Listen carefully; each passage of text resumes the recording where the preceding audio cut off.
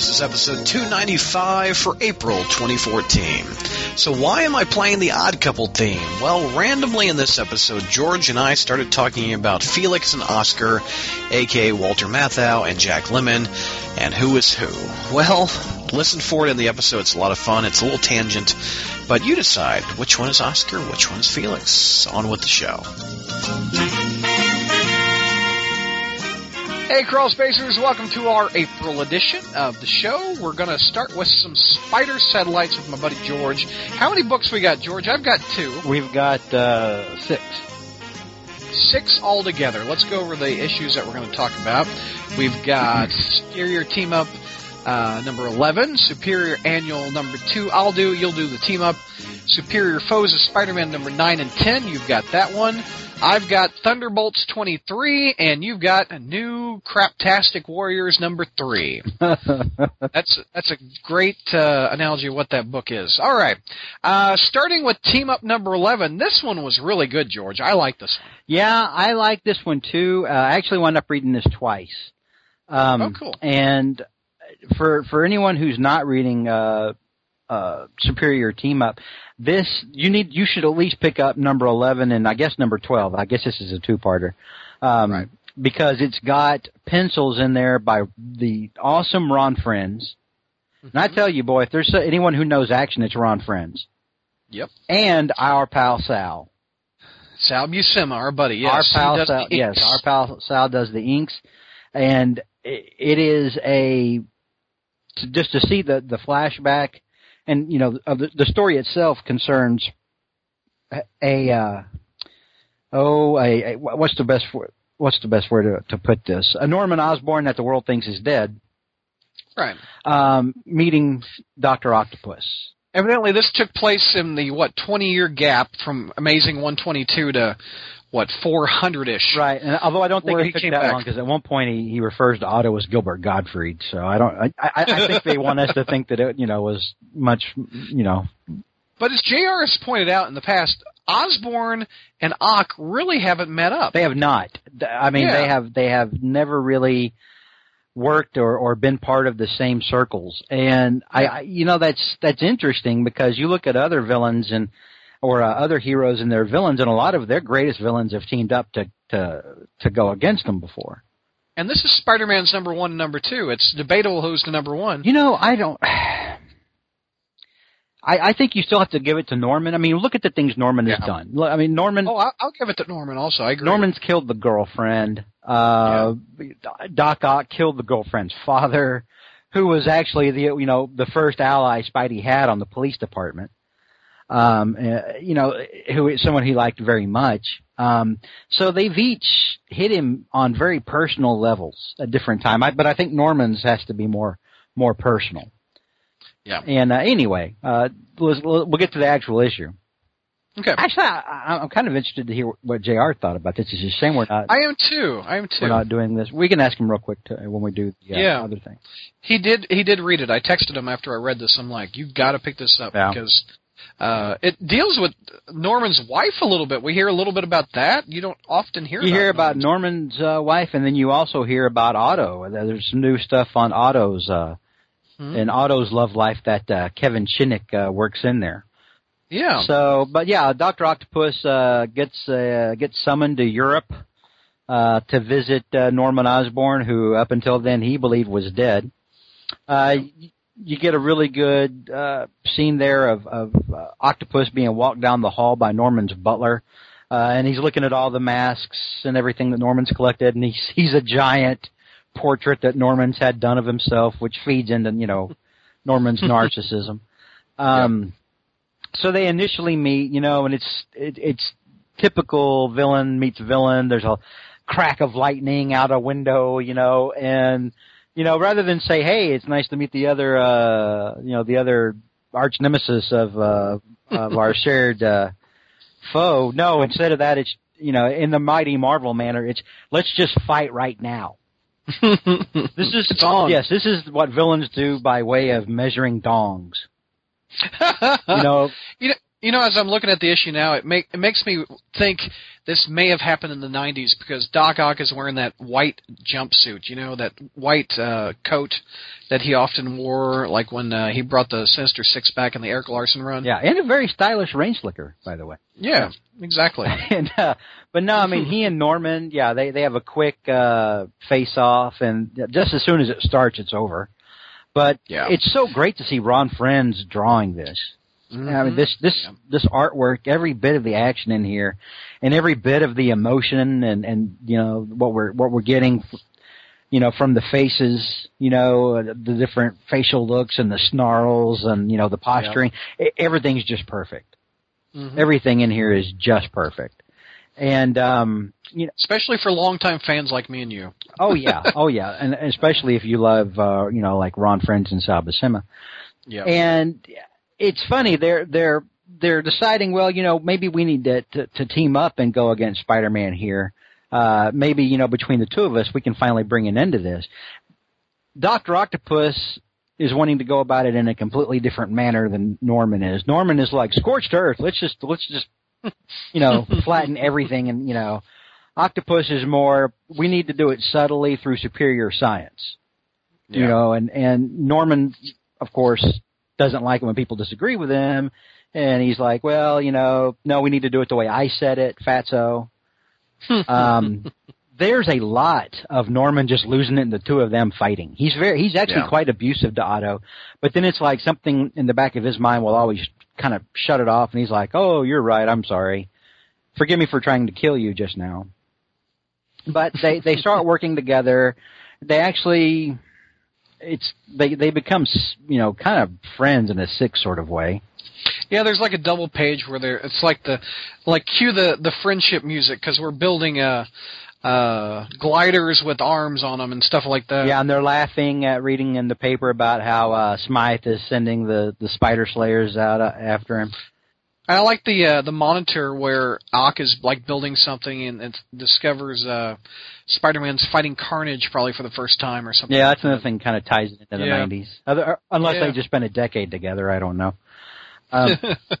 So, you know, it seems like it's a fruitful or going to be a fruitful pairing, but there's no way. I mean, these two cats are just too different. You know, I think while showcasing exactly, you know, a story about what happens when they meet the first time. And I'm glad this is actually a story that's being told and that it's being taken seriously and being told well. Yeah, not just being crammed into the back of something, you know, as filler in a you know, $7 issue. Mm-hmm. They're actually taking time and building it up, and the back and forth, Shinnick's back and forth between Norman and Otto is really natural, and it works really well. Yep. Definitely two different voices. Yeah, and they, you know, he does a great job with Norman's, you know, lunacy. You know, to the point where, you know, at the end of the issue, Norman thinks he has to prove to Ock, you can't really beat the odds. You can't be superior unless you've, you know, faced horrible loss. So, oh, hey, I've just put your former fiance, I've just injected a deadly virus into her. Yeah, you can thank me later.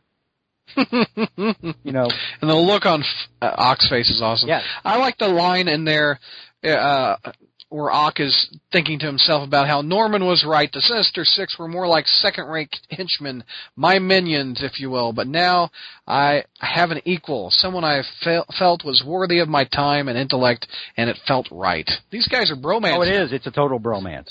It is a total bromance. Yep. Which is funny because at one point they're even playing chess, which is something that Otto does as Superior when he faces off against whoever it is that the Green Goblin is right now over in Superior. So, yeah, this was a great issue. And I for me, this was probably the best of the month. You know, I mean, Superior is always good. Well, but this one team up, yeah. This one was really good, and I can't recommend it highly enough. This one gets a A+. Gets an A out of me also. The next issue I think is the last of the series. I think. Number 12. Well, that'd be a good way to wrap it up. Yeah, you know? It was really good. A out of me. All right, let's see. What issue are we doing now? We're going to do Superior Annual number 2, because we had to get an annual out before this title wraps up. Yeah. Because we just had one just a minute ago. Yeah. less than 6 months, I would say. I actually like this one better. Yeah, this one was good. I don't even remember what the first one. Refresh me what the first one was about. I don't remember. It's. Well, there you go. That's why this one's better. it wasn't really. This one sticks out in my head. The other one didn't. How about that? Writer Christos Gage, 2 pencilers Javier Rodriguez, and Felipe Briones. I hope I didn't butcher them too bad. Basically, the Superior Spider-Man Annual should be called the Superior Ben Urich, because Ben Urich takes up a lot of the story of this, if not 3/4 of the story. He's writing a report, and he's distracted on his computer when he sees an interview with Nora Winters, who's on a show kind of like Maury Povich, and she just wrote a book called Goblin in My Bed. Because, we've all had a few of those, haven't we? Yeah. All right. Anyway, this is happening coherently to what's happening in the main book, Superior Spider-Man, where Mary Jane and her firefighter boyfriend are rounding up everybody Spider-Man cares about. So she gives Ben Urich a call. And he says...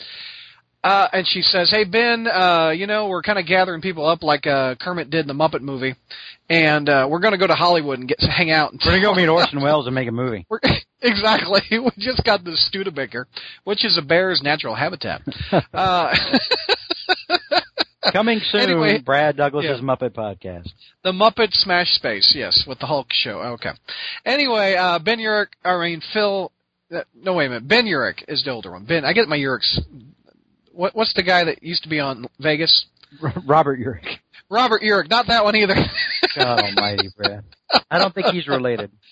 No, Robert Urich is not related to Phil or Ben. Anyway, Ben Urich says, "You know what, Mary Jane, I'm okay. I've got a guardian goblin evidently hanging over my shoulder." And Phil Urich, who is the goblin, that was the Hobgoblin. What's his current goblin name? I'm not even sure what. I think he's the Goblin Knight now or something. The Goblin Knight. The Goblin Knight says to Ben, "You know what? I got your back. You may have heard a few things, but I'm going to protect you." And he heads off into the sunset. And so Ben is extra guiltful of what happened to his nephew. Is that right? Is that the lineage? The nephew, Phil? Yeah, Phil's Ben's nephew. Okay. And he was like, "You know what? I've been working on this goblin story for a long time with Norman, etc. I pretty much found an analysis of what the goblin formula consists of. I'm going to head over to Parker Industries and find out if we can make this into a cure to cure all these goblins, including my nephew." So he goes to Parker Industries, and what's her name? The gal that is the scientist. I can't ever think of her name. It's I wrote it down here in the notes somewhere. Oh, the one at Parker Industries? Yeah, Sanjay, isn't it? Sanjani, I think. Yeah. Anyway, she was like, "Well, Peter Parker's dead," and Ben's like, "Oh, whatever, this is comics." Yeah. No, don't worry. Give it 5 minutes, he'll get better. Yeah, give me 5 minutes. Cap got better. Bucky got better. Yeah. Where's Peter? He'll be back soon, please. Anyway, he was like, "I need Peter's help to make this formula." So, in the meantime, he spots Carly Cooper, a.k.a. Goblin Bitch, over in the corner going batshit crazy. And Phil, I guess, let's see. Let me go back to notes because I was going off script, if you will. You need a teleprompter like Obama? Yeah. we need to have a teleprompter so you could read it like you do on TV. Let's see. Anyway, he was like, "Well, you know what? Let's get the cure. I need to lure Phil so I can stab him with this this untested goblin gook." So he gets Phil into an undisclosed apartment. I don't know what apartment it is, but anyway, I guess the Black Cat's made love to it at one point. Oh. Anyway, Phil busts in there thinking he's going to get Nora Winters, who wrote the tell-all book Goblin in My Bed, because if you go to Amazon, if Goblin in My Bed is a book. Pretty sure it's not, since it's listeners of the podcast, go to Amazon to find out and give me a commission. No one's going to do that. Yeah, they will. Anyway, Ben and Phil yell at each other, and more have goblin minions come in, and they have Robbie Robertson, who was kind of following Ben as he was looking for Phil, and Robbie is beat up pretty bad. And it just so happens the Superior Spider-Man busts through the window because his spider bots spotted Ben or something like that. I don't really know how Spider-Man found Phil, but, comics. It's comics. So, a Phil Finder. A PF, if you will. So Spider-Man, who is the headliner of this book, it's called The Superior Spider-Man. He's in the book for about 2-3 pages. And he fights Phil Urich and etc. And Ben says, Robbie's in real bad shape. I need your help. Please take him to the hospital. And just like the burglar that ran past him, he lets the Goblin Knight go away free. Just call him Phil. Phil. We're going to call him Phil. I'm getting my Urics confused. Just call him Phil and Ben, yeah. Anyway, that's what happens. And Ben goes back, damn it, did it again. Ben goes back to his laptop computer that he started the issue with, and he was like, you know what, I don't have any family left. I'm going to be the best reporter I can because I owe it to the guy, my nephew named Phil, to find out the truth of this goblin conspiracy, etc. End of backup number 1. Now we go into someone else I really don't give two shits about. The Wraith. She also busts into Parker Industries. Literally, because every time they draw her, she's very top-heavy. She's quickly one of my new favorite characters of the Marvel Universe because she's a busty Asian chick. Well, there you go. Anyway, she doesn't do it for me, my friend, but she takes out the living robot who offers her a nice cold beverage. And she's looking for Peter Parker and Carly Cooper, etc. And she finds Goblin Bitch, and she fights Goblin Bitch, unbeknownst that this Goblin Bitch is really Carly. So, in the meantime, Sajani, I think that's how you say her name, stabs Carly Cooper with the untested Goblin cure formula. And unfortunately does not kill her. Does not kill her. But she reverts back to her human form, and at the end of this issue, we don't know if Carly Cooper is going to live or die. What's your vote, George? What would you like to have happen? What do I think will happen, or what would I like to happen? Because I know they're both separate answers. Yes, they're very, very different answers. Yeah. No, unfortunately, she's not going to die. If God loved me a little more, yes, she would be toast. She would have been toast a long time ago. I would give the issue a B, the pros for it. I like the art on both stories. There were 2 different artists. I liked that. They didn't distract from the storytelling. I like the humanization of Ben Urich and his struggle with his nephew. My cons, there wasn't much Spider-Man in it, but the fact that Ben was humanized so well made up for that a bit. Also, Spider-Man let the villain go. We learned from Amazing Fantasy 15, you don't let the villain go, bad shit happens. There you go. Your turn. What do you got? Well, it made me think that, or it made me marvel as we're about to have another Spider-Man movie come out. That we've actually seen Ben Urich on screen, and it wasn't in a Spidey movie. Has Ben Urich been on screen? He was in Daredevil. He was played by Joey Pants. Oh, that's right. Right. Yeah. Joey Pants. From the Matrix movies and also the Goonies. Joe Pantoliano. For those of you who are wondering who Joey Pants is. Amongst his acting friends, they call him Joey Pants.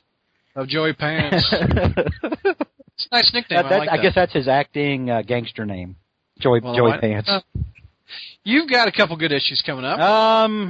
One's good, one's Yeah, one's but no. They're both superior foes of Spider-Man, number 9 and number 10. Number 9 is called Bullseye by the normal team of Spencer and Lieber.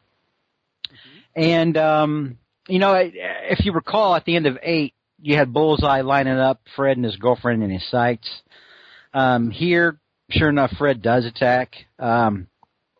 It leads to a very interesting scene inside a church, which it harkens back to Bullseye's history of heroes' girlfriends inside churches, which is pretty dark.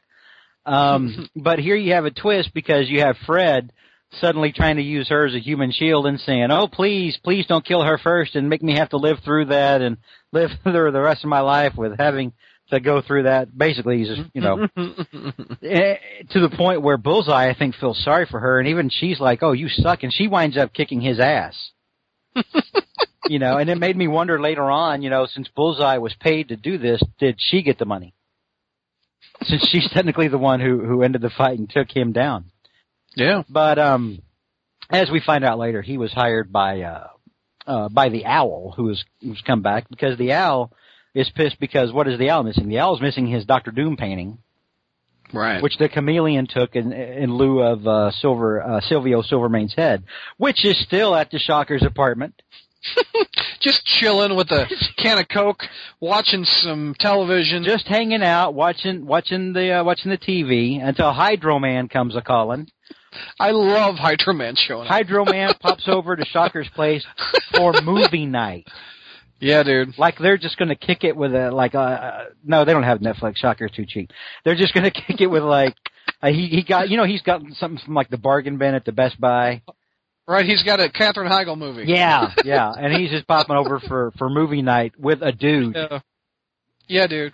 You know. By the way, if Silvermane's sucking Coke out of with a straw, where do the contents of the Coke go? We asked the same thing with the pizza. Comics. And when he said he wanted lasagna, he was hungry, and we're like, where the hell's it going? Yeah, it goes in your mouth. You're just a head. Where does it go? Does it go on the counter? How are you getting nutrients that way? Overthinking this. Aren't his nutrients more like RoboCop and some sort of weird, industrial paste that looks like baby food or something? Anywho, okay. You're like, sure, George, that's great.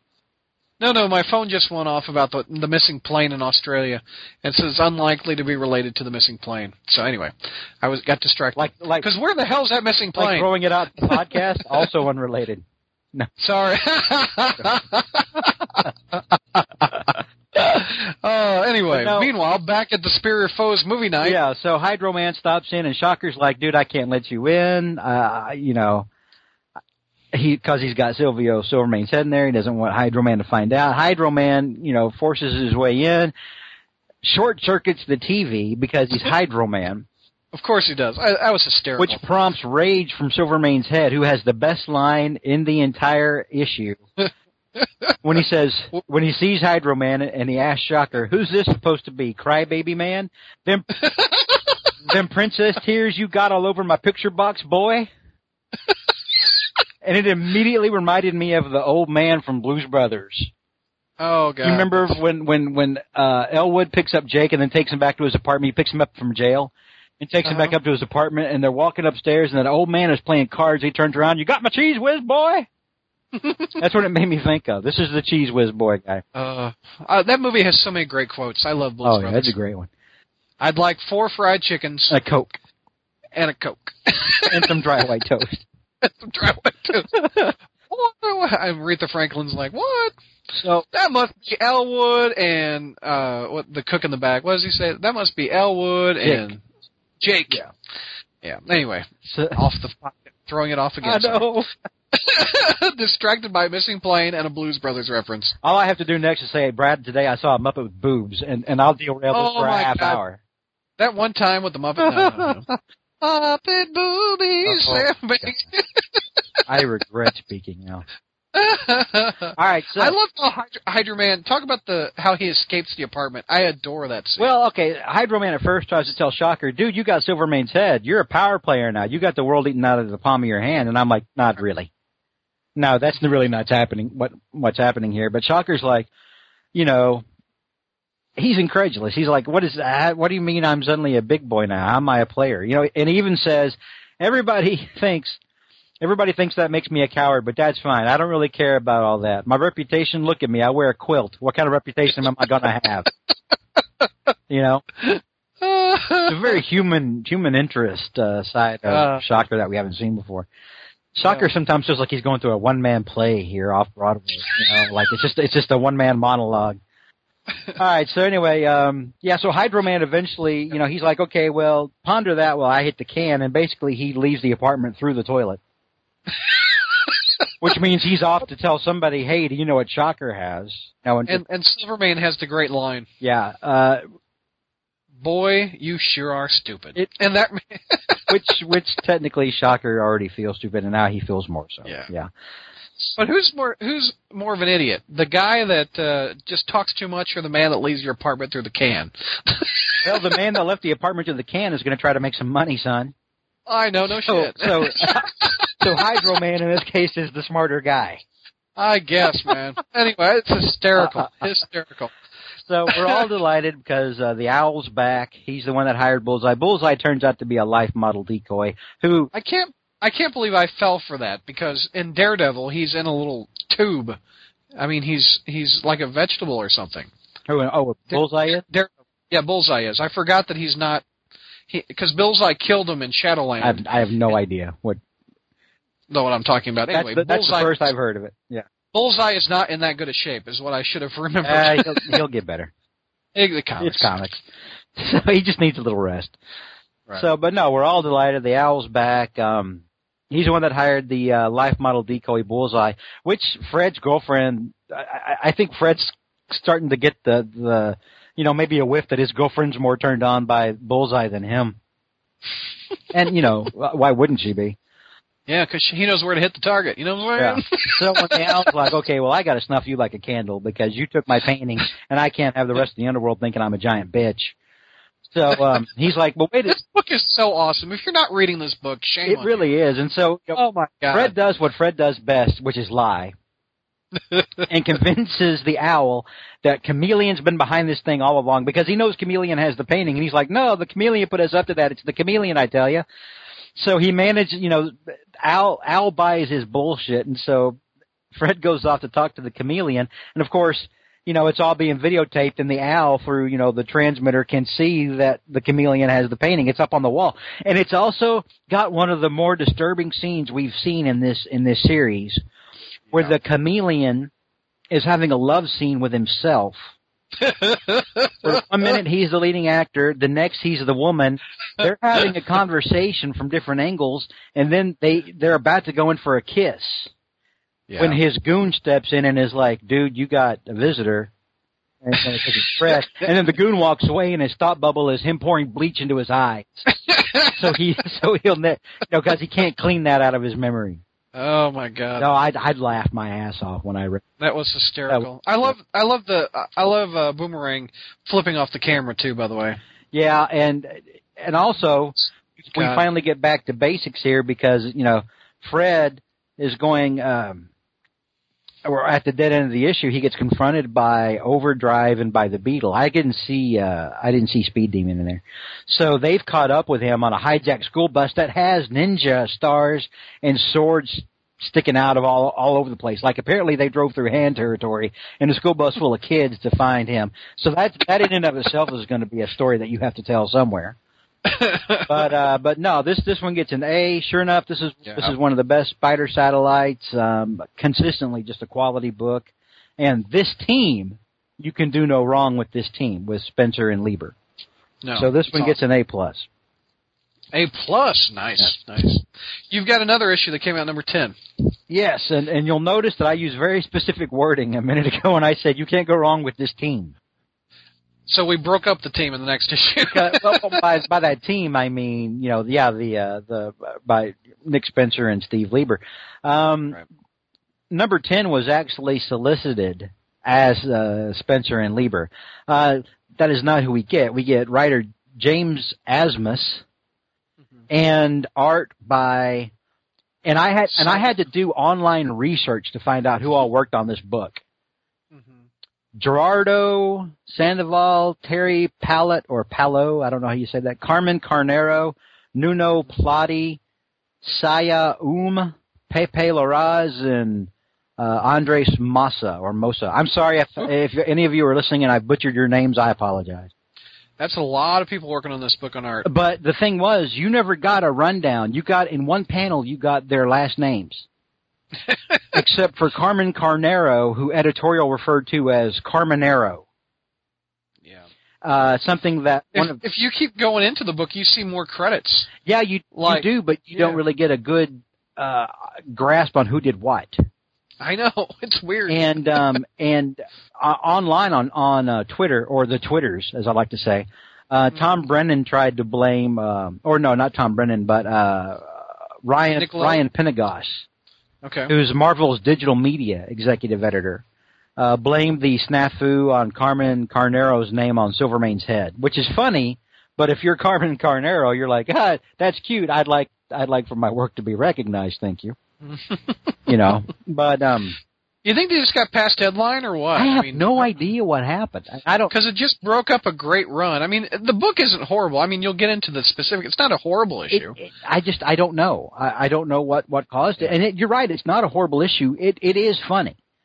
There are a lot of gags in here, and a lot of it works. Unfortunately, some of it doesn't. Some of it is a little problematic, but for different reasons. But for the most part, it works okay.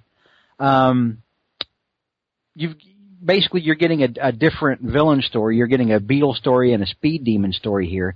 Overdrive, you get an Overdrive story, which is basically just him pissing himself whenever Hercules shows up, which ties into him.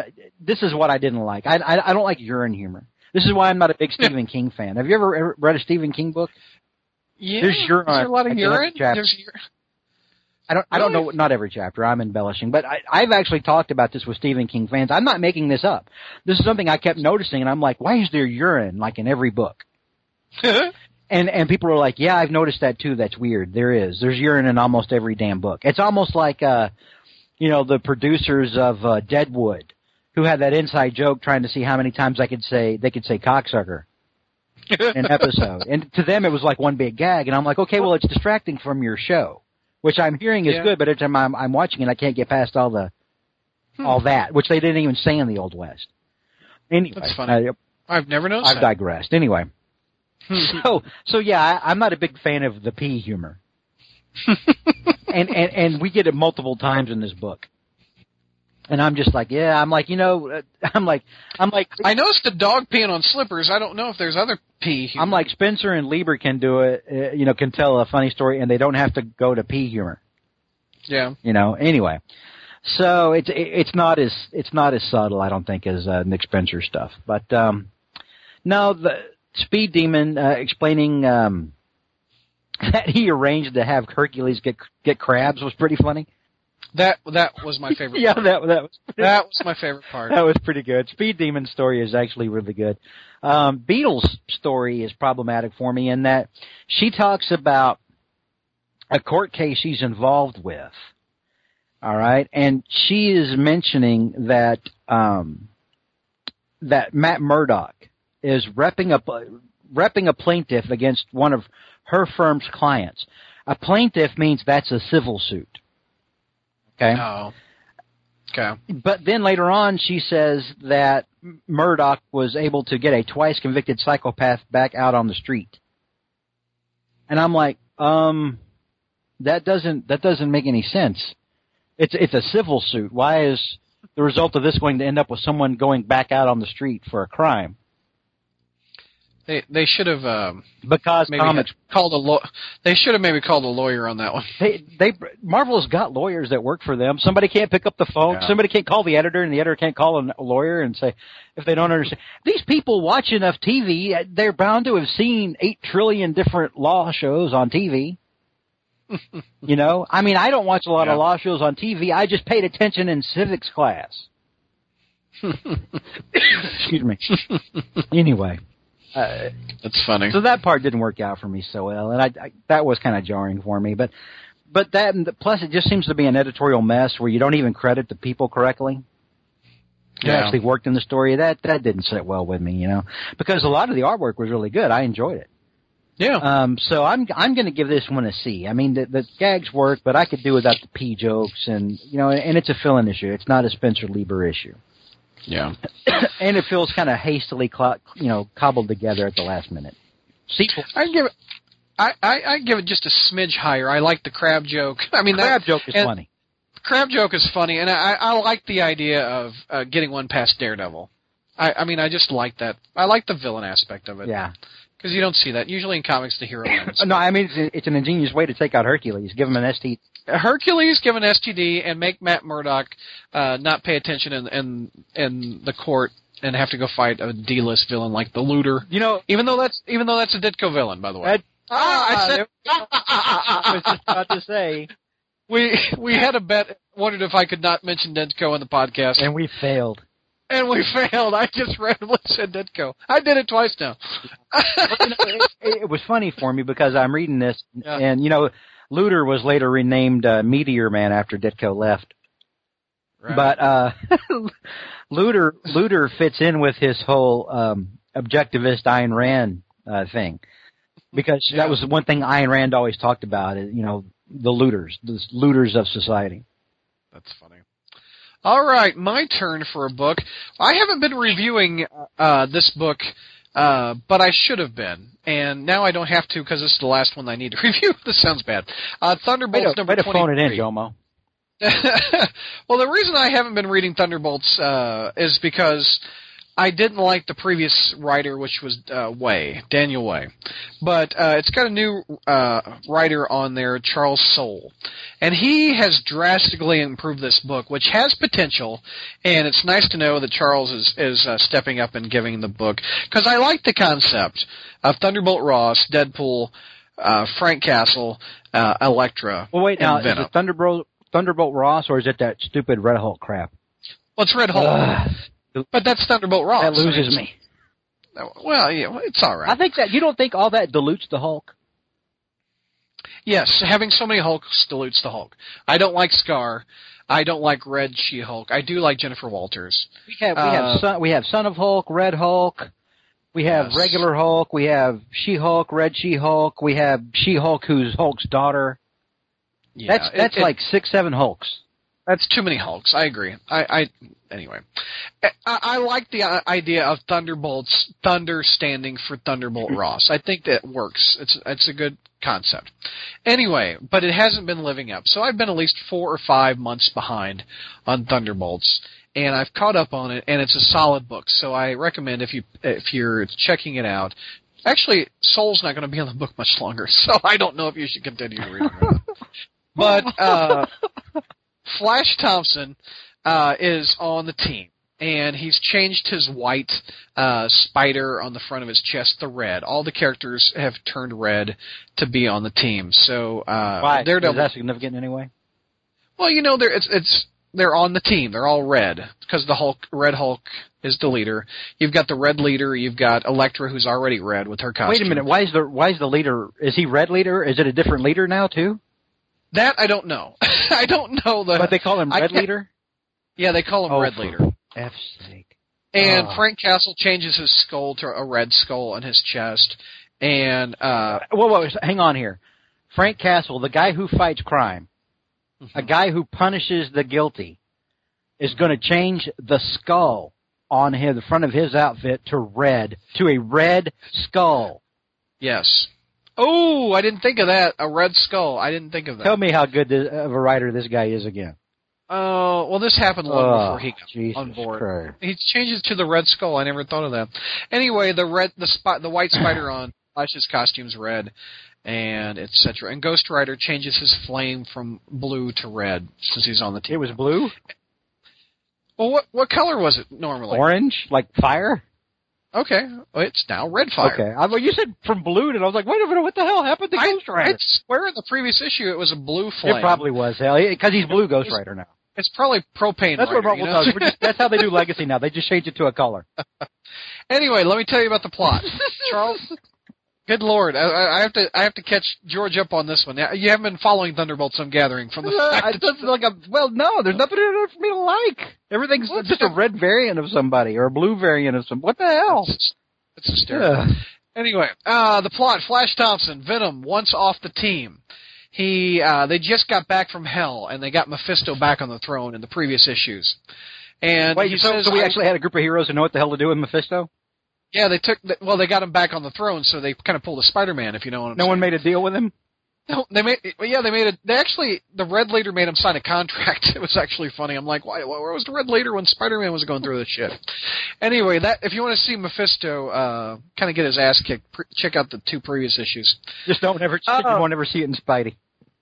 You won't. Only in the satellites. Venom's off the book after this one I review. Anyway, basically, the reason they're a team is because together they can do more together than they can separately. And each mission, they put their names in a hat. and they get to go on the mission that the person wants to go on. So they put the name in the hat, and Deadpool pulls out his name. So it's his mission. And Flash Thompson says, hey, you know what? Can I use your turn because this is the last mission I'm on. I'm off the team. And everyone is like, what?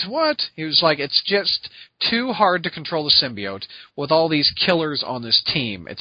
The symbiote wants to take over. He wants to murder. And I'm on a team with Elektra, Punisher, and Deadpool, and you guys kill for sport. So I got to get the hell out of here. The symbiote is going nuts, wanting to eat some brains. So Deadpool was like, oh, all right, it can be your turn. So Flash says, my last mission is I want you to take out the symbiote. I want you to take him out, and I'm going to surrender all control to the symbiote, and your job is to take him out. But does that mean Flash is going to die? Well, didn't we see that? Yeah, I guess he's ready. I mean, I guess he's ready to die. He's letting the symbiote take over, and he's like, team, take him out. Okay. So the symbiote escapes through the vent and goes after Ghost Rider first. And Ghost Rider is like, why are you going after me? You're scared of fire. And then the symbiote peels back the layers, and you see Flash Thompson unconscious, and he was like, well, if you burn me, you're going to take out this innocent human. And Ghost Rider's like, whatever, stare into my eyes with my penitent stare. And this is the part where I don't really care for. I think it's out of character that Ghost Rider stares into Venom's eyes, and he cries like a little bitch and passes out. I don't think Ghost Rider's going to do that, honestly. That was my one big con. But anyway, Venom's like, ha-ha, kind of like Nelson from The Simpsons. So, cut to Punisher and Elektra. They're getting their ammo ready, and Punisher busts through the door, grabs him by the neck, and Elektra grabs some smoke and is able to escape and get behind a door, and the symbiote can't get through. In the meantime, the Red Leader throws some magnesium at the symbiote, and there's smoke everywhere, and the symbiote goes, magnesium? So what? And he just grabs the Red Leader by the throat, and the Red Leader's like, I thought that would stop you. I read it on Wikipedia that symbiotes don't like magnesium. And Venom's like, your info's wrong. And then Red Hulk comes in and smashes him right in the face and rescues the Red Leader. And the symbiote goes up into the air duct again with Flash, and the Red Leader says, here's our problem. We're not acting as a team. This is so straight out of Cyclops.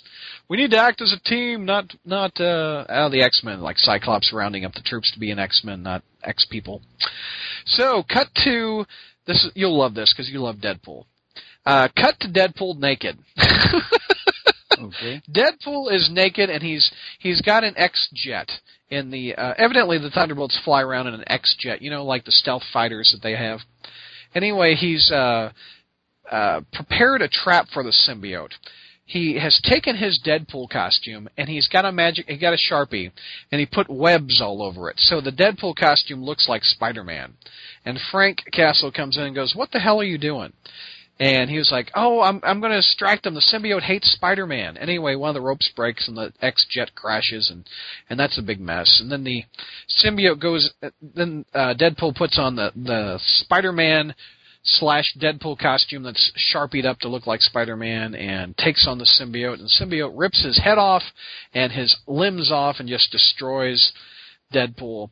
And in the meantime, the team comes together. Ghost Rider wraps him up in some chains. Frank and Elektra get their flamethrowers, and they corral the symbiote into the corner, and then the Red Hulk whacks his hands together in a big old sound waves, rips the symbiote off of Flash's body.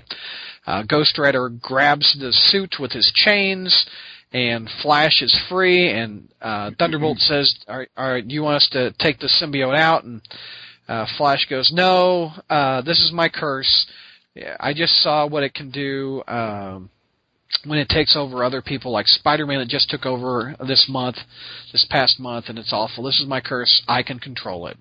So the symbiote gets back on the Flash. Flash controls it and shakes Thunderbolt Ross's hand, and he goes off into the sunset. Roll credits. Pros, the artwork was nice. I loved the Deadpool scene with the Sharpie and turning his suit into Spider-Man. The cons, Ghost Rider's not a bitch. Ghost Rider can stare into eyes and not quiver by what the symbiote has done. I just thought that was off. And also, the ending, it just wrapped up a little bit with Flash was like, oh, I'll just take it back. It's my curse. Let's peace out. I give this one a B-. If you're a fan of symbiotes, if you're a fan of Venom, pick that one up. 24, he's off the team. He's going over to the Guardians of the Galaxy, which you're going to review when that starts happening. All of that should be a what-if story. Jesus. What, the Thunderbolts or read the this, read that, read the other thing. I didn't mind it. I didn't mind it. The previous issue when they were in hell with Mephisto, Ghost Rider, he writes Ghost Rider really well. Like Ghost Rider. Apparently, it makes him out to be a bitch, according to you. Well, I take that back. That scene sucked, but the one from last issue wasn't that bad. He's sitting in hell. They're fighting Mephisto, and he goes up to Flash Thompson. And he goes, you know what? I don't like that Daredevil guy. And Flash is like, why? He took my name. I mean, I'm a Daredevil. I'm a stunt driver. I should be called Daredevil, not Ghost Rider. I just thought that was funny as hell. That actually is a gag on... He stole it? It's not an original line? What? No. No, it's an original line. It's just, it's goofing on...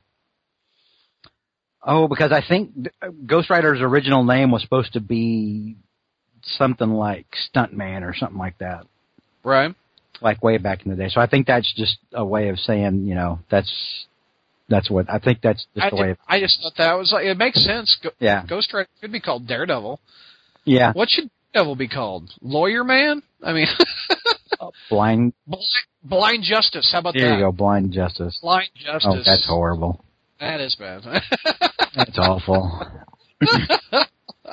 You got one more, I think, right? Oh, God. Yeah. Oh man, this one's bad. Just as a quick note for the folks at home who wouldn't otherwise know this, originally I was going to review Guardians of the Galaxy when Venom came over on the main page. That's not going to happen anymore. Sean Martineau, the guy who had been writing the Thunderbolts review, is going to continue following Venom on to Guardians of the Galaxy. And the reason I was cool with that, because when I read Sean's review of this, it sounded like he was bummed that he wasn't going to be following Venom anymore. He does a good job. And I was like, dude, seriously, if you like Venom that much, I can't stand the guy.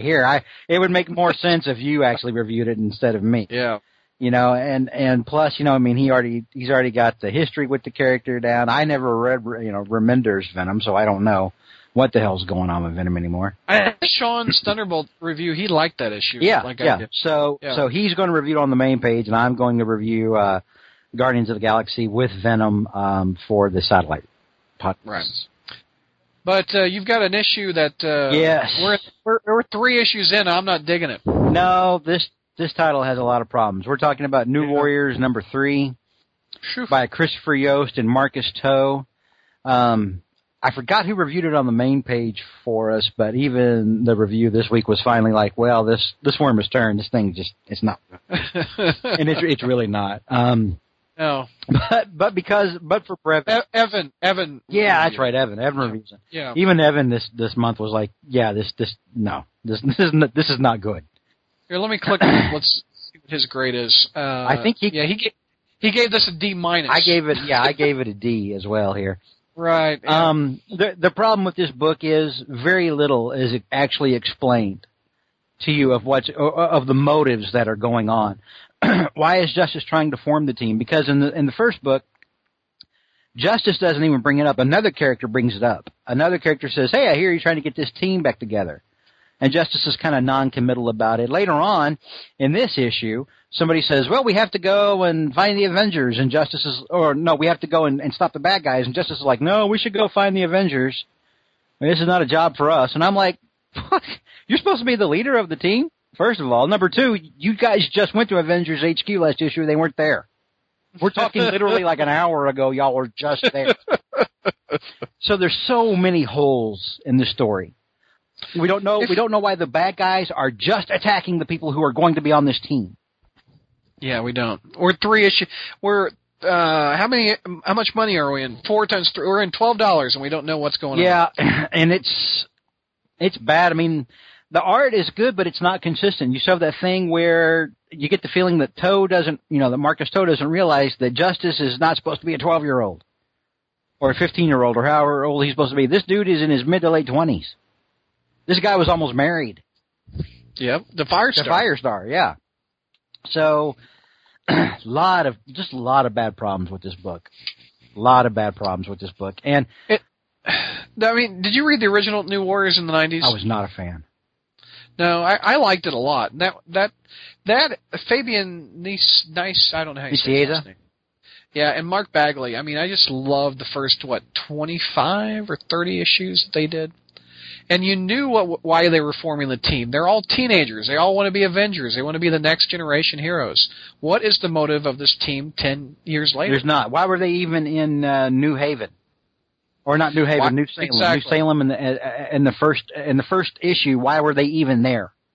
What was the point of having? They never explain it. No, you don't really know the motive of the High Evolutionary, who I hate as a Spider-Man villain. Well, he finally goes into why he's doing it. What is it? I read the book. I don't know. No, no, because that was last issue. I think he told Nova the Celestials are coming back and they're going to cleanse the planet unless we clean up the gene pool. So unless you're just a baseline human, if you're Iron Man, you're fine because your DNA is normal human. If you're Spider-Man, you're screwed because your DNA has been altered by science gone horribly awry. If you're mutant, inhuman, Atlantean, Lemurian, whatever, you've got to die. Okay, so we know the motive of the villain, not the heroes. Okay. Yeah. Basically. Okay. Well, the heroes are like, we have to stop these people that are trying to kill us, and yet no one asks why. It's just them being attacked.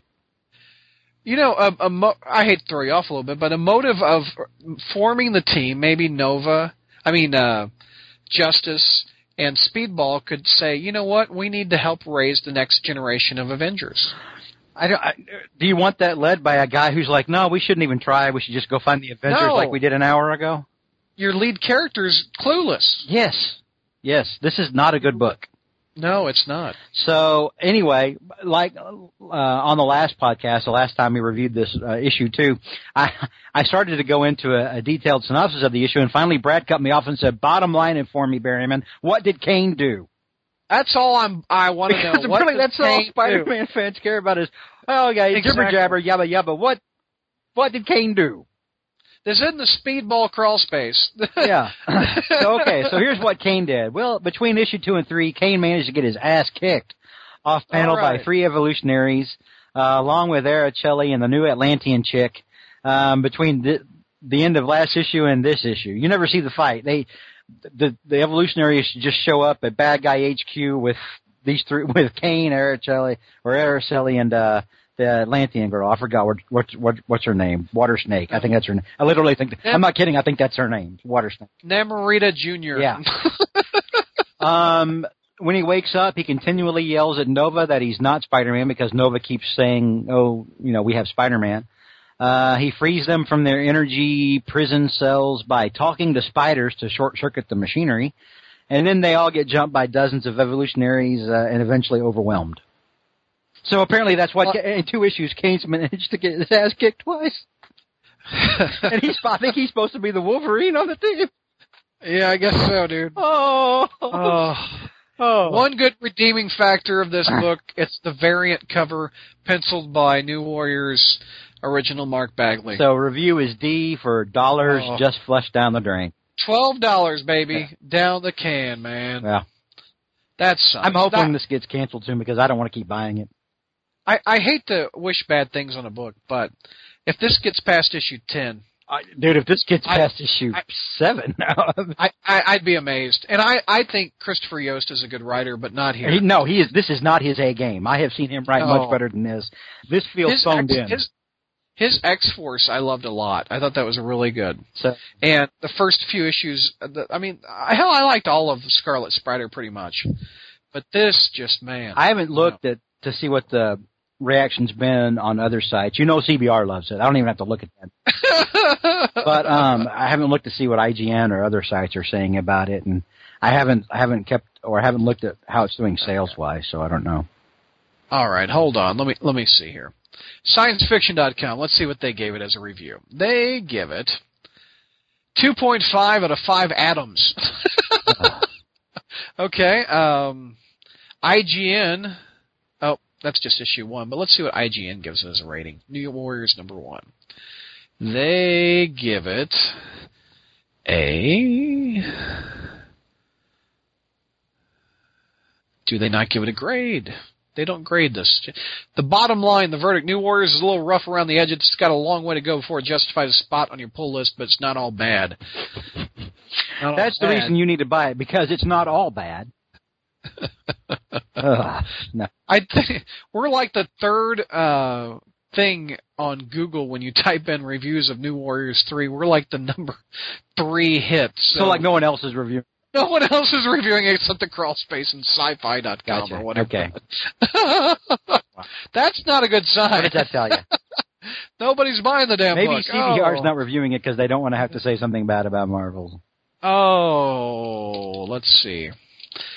I know this is wasted space for the listeners, but I really want to see what CBR says about this. I'm literally going as... here, reviews, Marvel Comics. Let's see if they reviewed this book. It just came out, didn't it? New Warriors #3. Yeah, it came out last week. Okay, let's see here. New Avengers, no. Maybe they don't have anybody reviewing this book.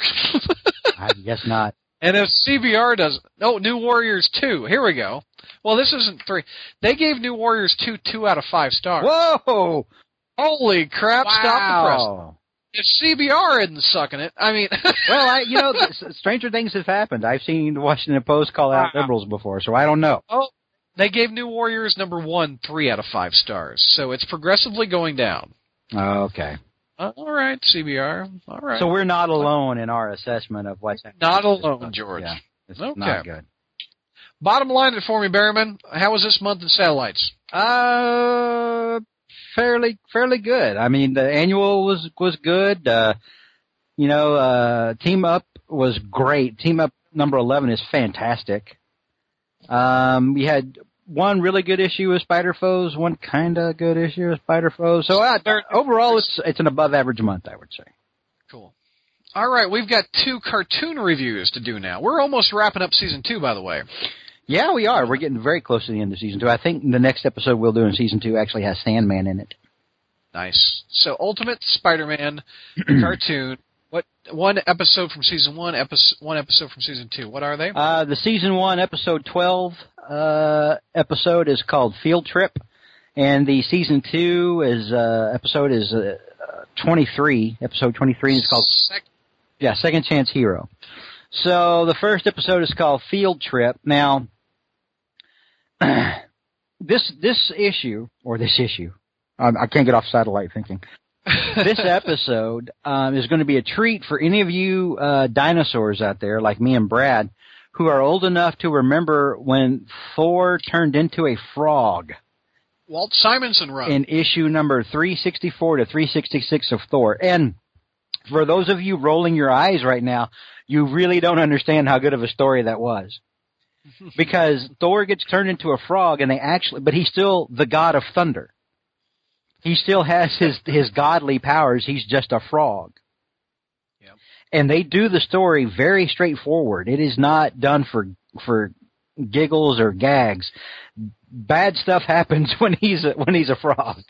Because there's some rats that try to kill him, and some parts of it reminded me of Watership Down, kind of. It was very, very surreal, but it was a great story.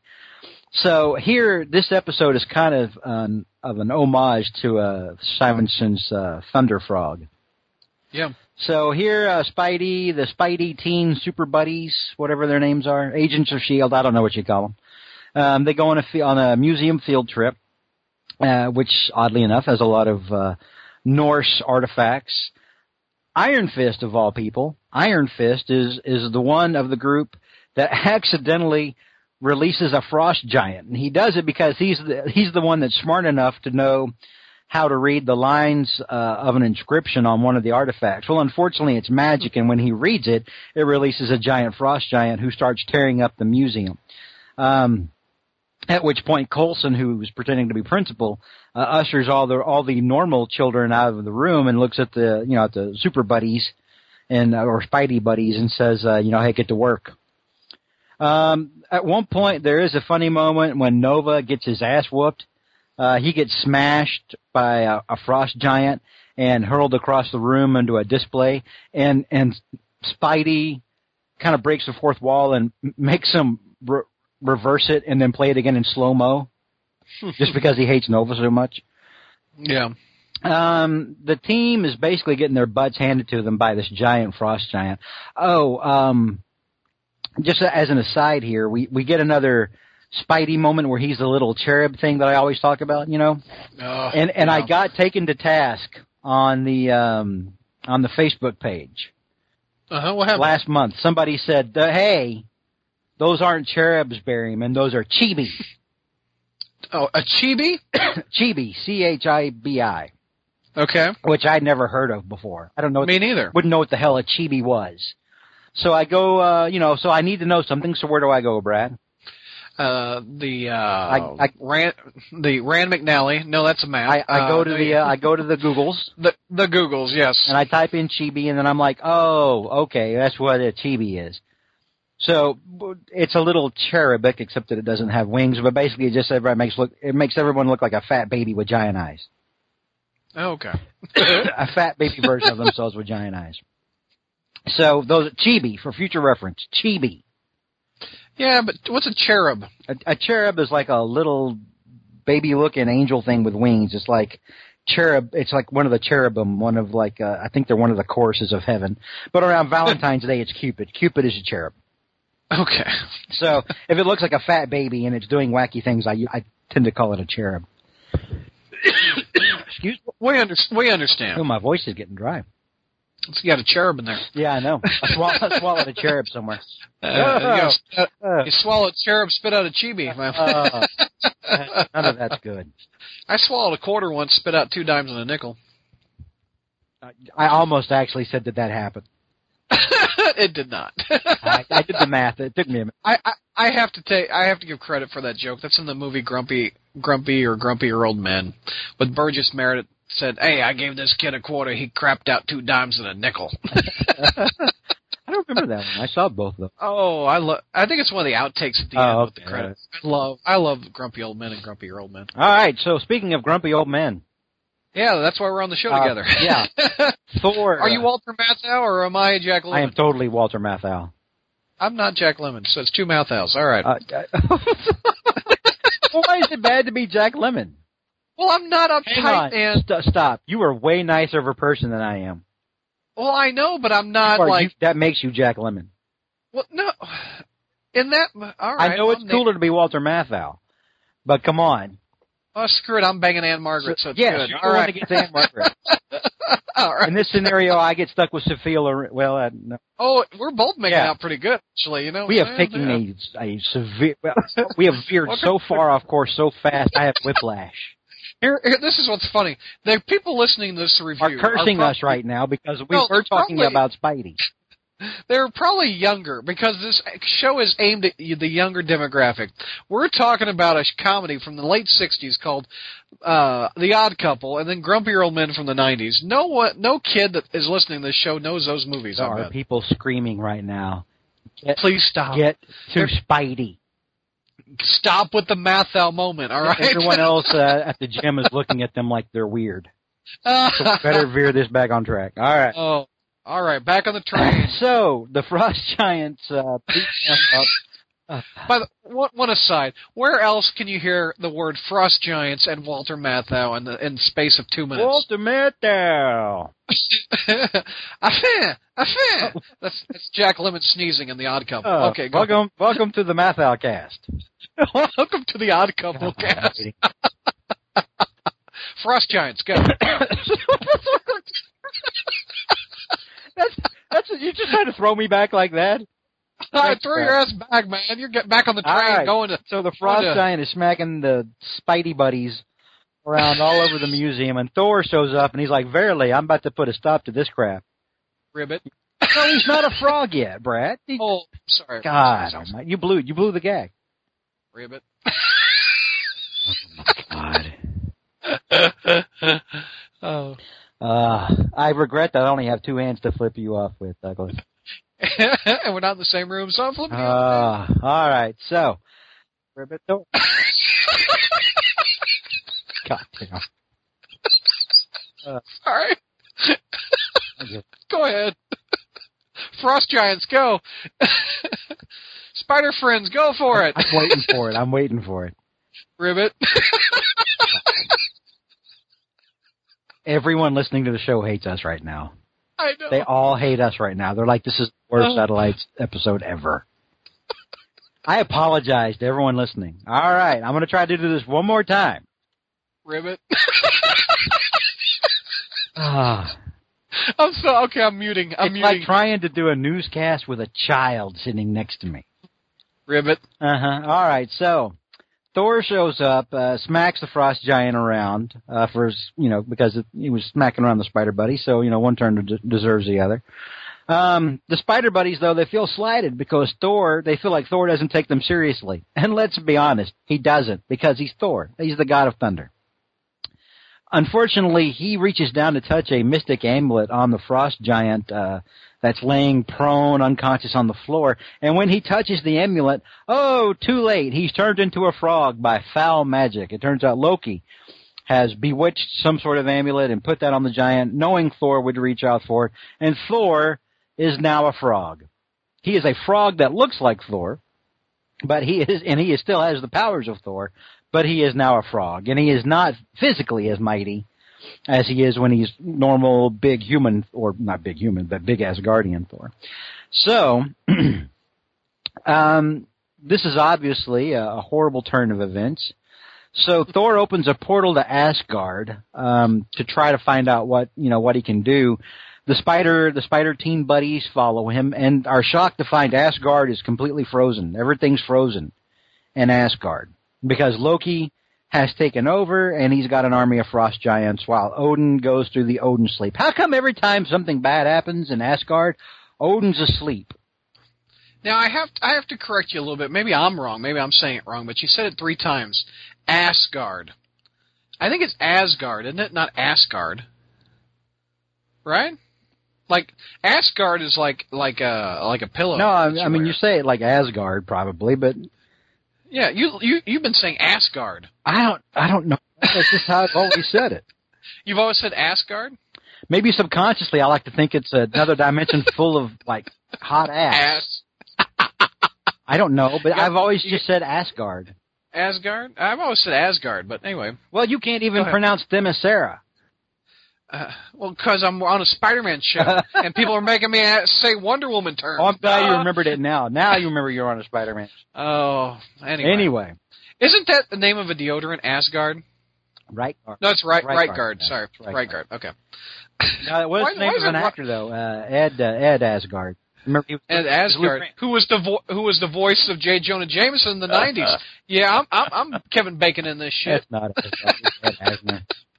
All right, so where was I? All right, so... Spunk. You had Spunk. I hate Spunk. Go ahead. I had Spunk? What are you talking about?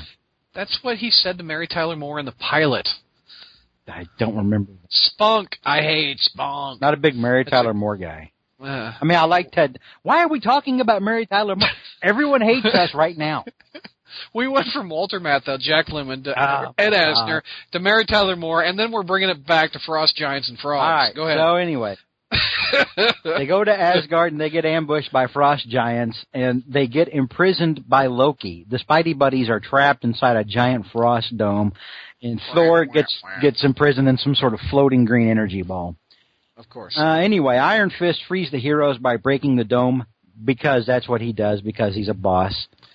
Yeah. Nova frees Thor from his magic prison, and the heroes beat a hasty retreat. They wind up going.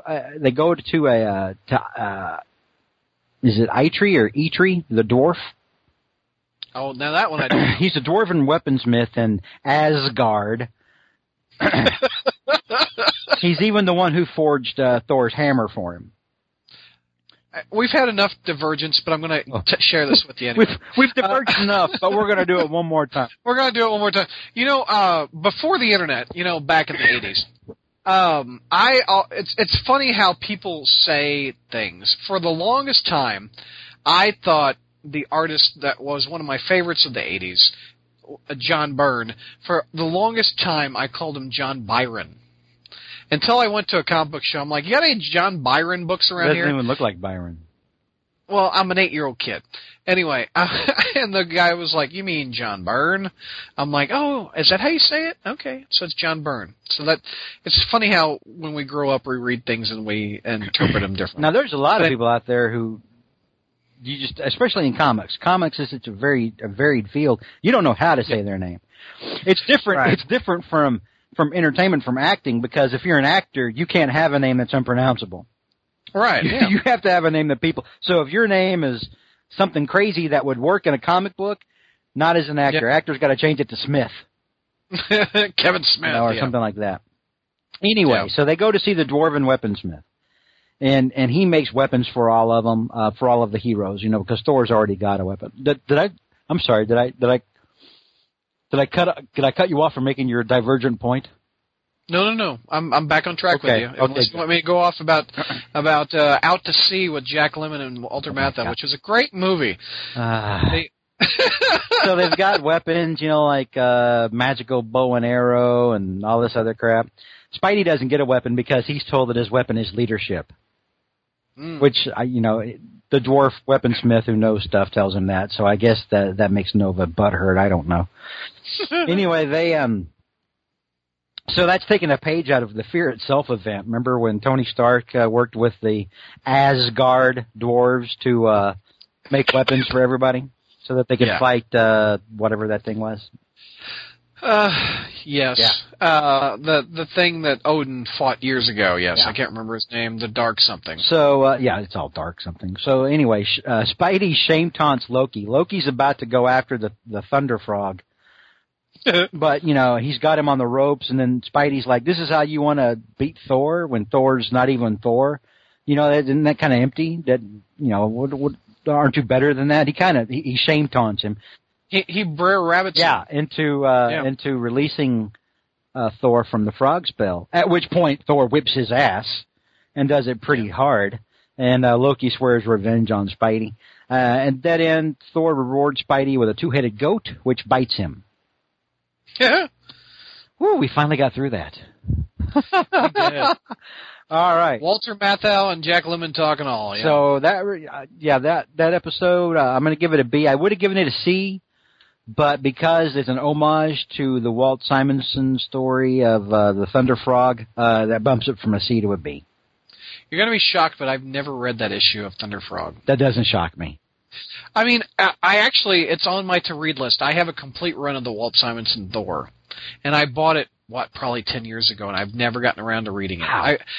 I think I've read like 337 to 340, and I just got distracted or something. I don't know, but it some was Muppets good. were on TV, or you saw some cleavage. Yeah, something like that. Yeah, Walter Matthau and Marathon. Walter Matthau. Oh my God. What? You ever see the movie? Never mind. Wow. Spider-Man. Brad, never mind. I like Walter Matthau. I love Walter Matthau too, Brad. It's just I like that one where he's with Jerry Reed and and Robin Williams. Survivor. Yeah, Survivor. The Survivors. Yeah, that's a good movie. Yeah, that's a good movie. Anyway, you kids and your cartoons, we're getting back to it. Go check these out on Netflix or whatever you got. Season 2, episode 23, Second Chance Hero.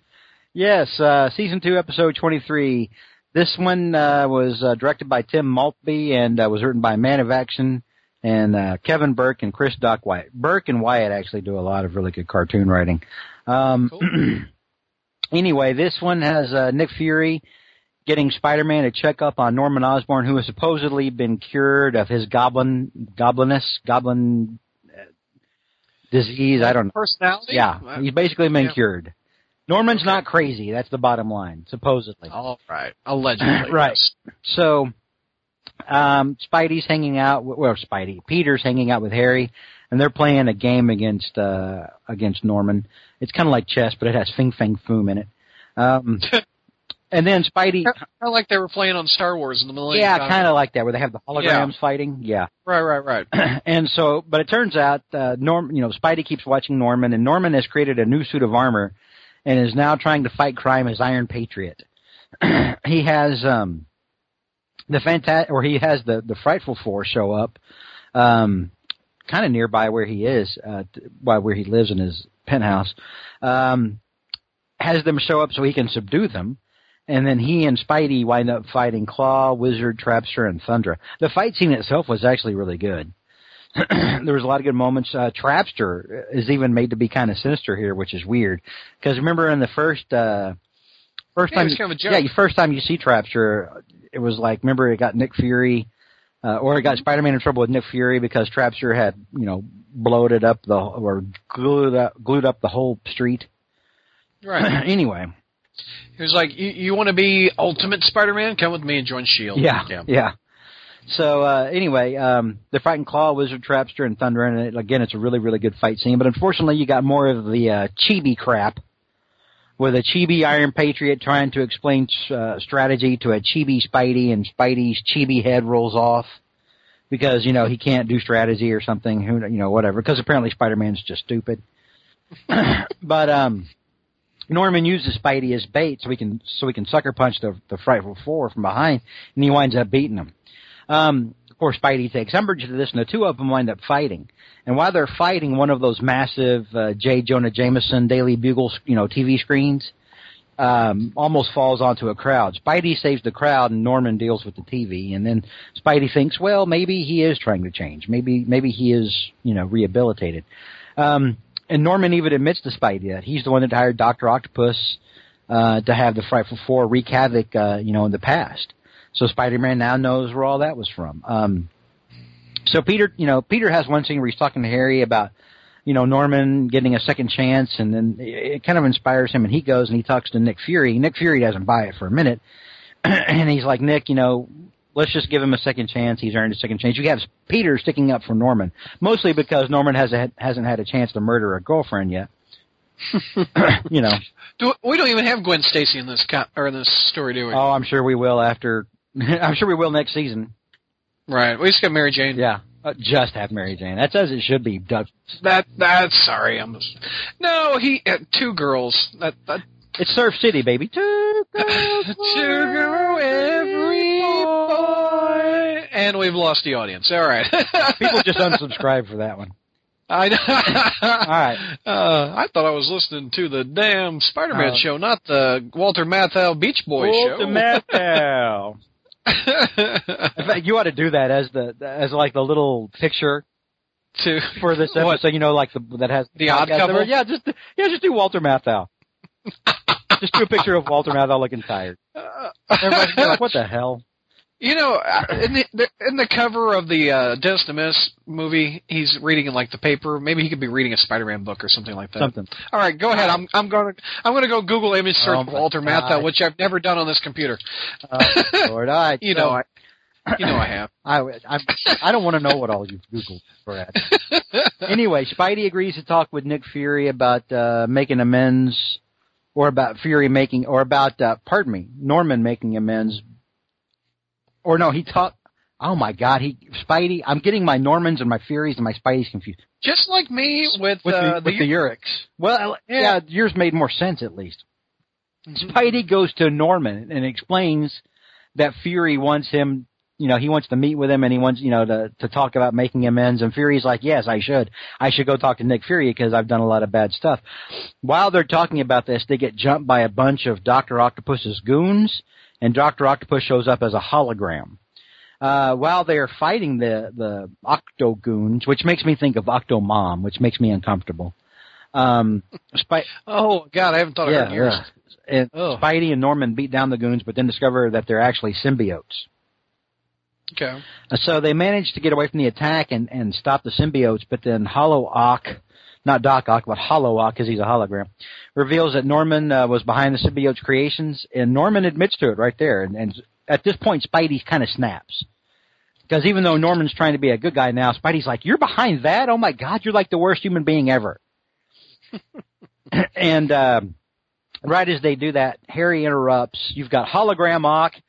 You've got Norman and the Iron Patriots shooting Spider-Man and a bunch of deactivated symbiotes who suddenly snap to life as soon as Harry starts telling Spider-Man, leave my dad alone, get out of our lives, blah, blah, blah, blah, blah.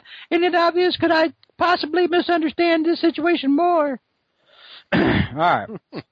So Norman tells Spidey. What's up, Speedy? It's the Speeder Man.